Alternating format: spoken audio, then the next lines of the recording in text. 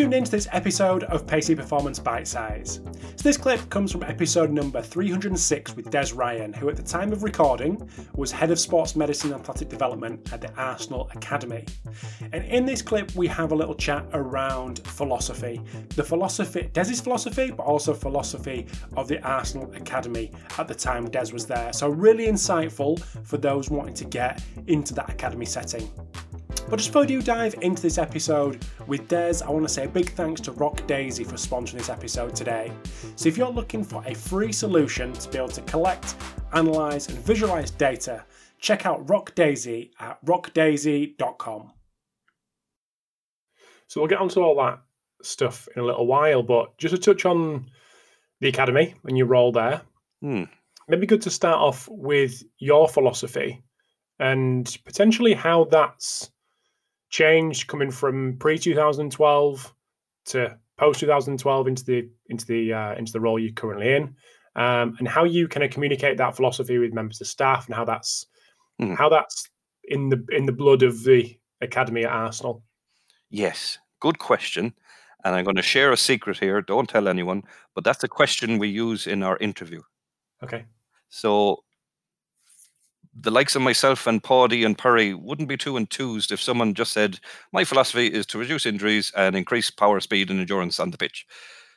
Now, there's not much of me if I said that. There's not much of my history if I said something as simple as that. I like to know more detail. So I'm going to give you a big, long answer to that question. So my philosophy is Arsenal Academy's philosophy. Not that I created it, but it was built there with lots of people. So I'm going to say my philosophy is that philosophy. And to understand that, first of all, the academy has a vision. So Per Mertesacker is leading it. He's the academy manager, and they want to create strong young gunners. No, that's the North Star. That's what we want to achieve. Now, it's not deadlift strong. It's not anything like that. It's that they can cope with getting a big contract, not getting a contract, for life after football, going on loan, anything that comes their way. That's the vision. Now, the mission is to be the most caring and challenging football academy in the world. Wonderful thing to aim for. And we have to contribute to that. We have to contribute to that with our philosophy. So we want to be the most caring and challenging football academy in the world.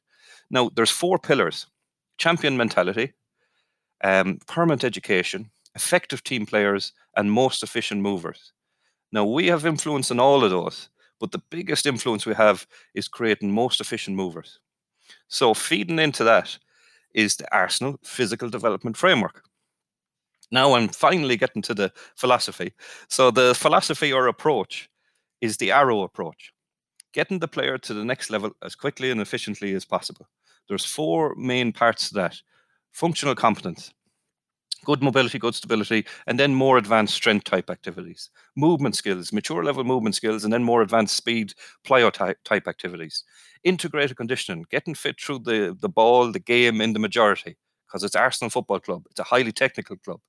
And then planning and periodization, making sure the player doesn't do too much or too little. So that's our philosophy. That's my philosophy. That's up on the wall in both venues. I'd like to think if you asked any other member of the department, any other staff member, any parent, any young player, they'd kind of say, not the same as what I said, but something similar. They'd get it. They know it's the Arrow. They know we focus on mobility, stability. They know we enjoy getting good, mature movement skills. They know fitness comes through the game in the majority, not all. And they know we monitor and make sure the player doesn't do too much or too little through our readiness to train, our periodization, our assessments. So yeah, that's it. Then it goes to more levels underneath that, but we're the type of group that like to share. So we did publish it in the NSCA journal if people want to have a look at that. But yeah, that's the philosophy. It was created getting people together in a room. All the science and medicine people and coaches were welcome. And Jez, our doctor, came up with the Arrow, and everyone contributed to it. So yeah, I really like movement and improving movement. I really like, I think there's a big place, especially when players are growing fast, is to keep good mobility and stability. And yeah, I enjoy overloading the players through the game with the coaches and good meticulous planning. and we love strength. So yeah, that pretty much describes it. Cool. Them three things that you mentioned, not the the most efficient movers was one of the three. What were the three that you mentioned? So champion mentality, and the biggest influence in that would be the psychosocial team. Effective team players, the biggest influence in that would be the technical coaches. And permanent education, the biggest influence there is the head of education. But we all contribute to all those pillars. And we're getting ready for some bio-banded matches. And we're going to give every player a challenge. And he may have a challenge in champion mentality. He may have a challenge in most efficient movers. He may have a challenge in effective team players, or he may have a challenge in a permanent education. So that's the team running through the academy. We're clear on our vision, our mission. We're clear on how we want to develop a player. And it's pretty enjoyable. And I like that. I had that with Stephen Aboud in Irish Rugby, a clear technical model that we could wrap the physical development framework around. And with Power, we've a clear football philosophy, and we can wrap the physical development framework around that. And that's where I see it working really well. But if there isn't a clear technical model, or there isn't a clear physical development framework model, it's impossible for that to happen. So you need both. You mentioned about interviews, about that being an interview question.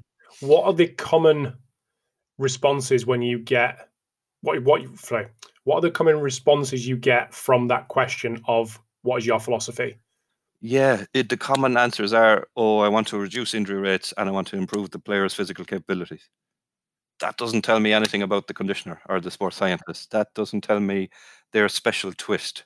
That doesn't tell me their history. That doesn't tell me the areas they really love. And I like when a conditioner talks a story about his philosophy, and there's some depth to it, and there's some personality to it. So I've shared that question with everyone now, but that's fine. I'm interested to see what people will say in it. How did you develop your personal philosophy before you came to Arsenal? If someone had asked you that question, would you have had something very, very clear, concise that you would have been able to communicate? And if so, how did you come up with that? How did you develop that? Yeah, so like when I started in Connacht Rugby, early career, out of my depth, didn't really have one.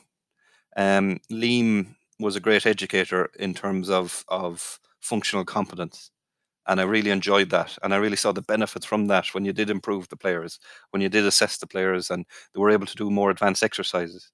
Liam has a great coaching eye, and we like to assess how the players accelerated, decelerated, changed direction, backpedaled, and that was ingrained within me.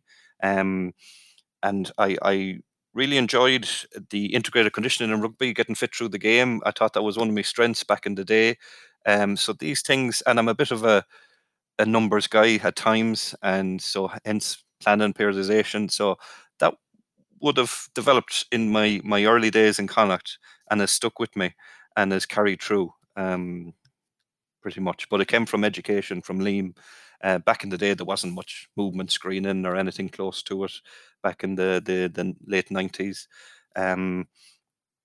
So influences like him, other people that I worked with in RFU, like Dave Fagan, like Philip Morrow, who's in Saracens, clever people would have added to my knowledge and influenced the philosophy. Like Philip's brilliant on speed strength diagnostics, and learned a lot from him on that. And I really love that. Once the players have the training age, like another part of our framework is level 1, 2, 3, 4. Level 1, how well, not how much, learn the movements and the exercises. Level 2, how well and how much, now get them strong. Level 3, how well, how much and how fast. And that's where we can do the speed strength diagnostics. And through learning off Philip, learning off Liam sharing stories of Carmelo Bosco, etc. Yeah, that really influenced my own philosophy back in the day, and that would be still with me. Thanks for tuning into this episode of Pacey Performance Bite Size. If you're looking to get hold of the full episode with Des, it can be viewed or listened to on iTunes, YouTube, Spotify, or wherever you get your podcasts. Big thanks to Rock Daisy for sponsoring this episode today, and I'll chat to you next time.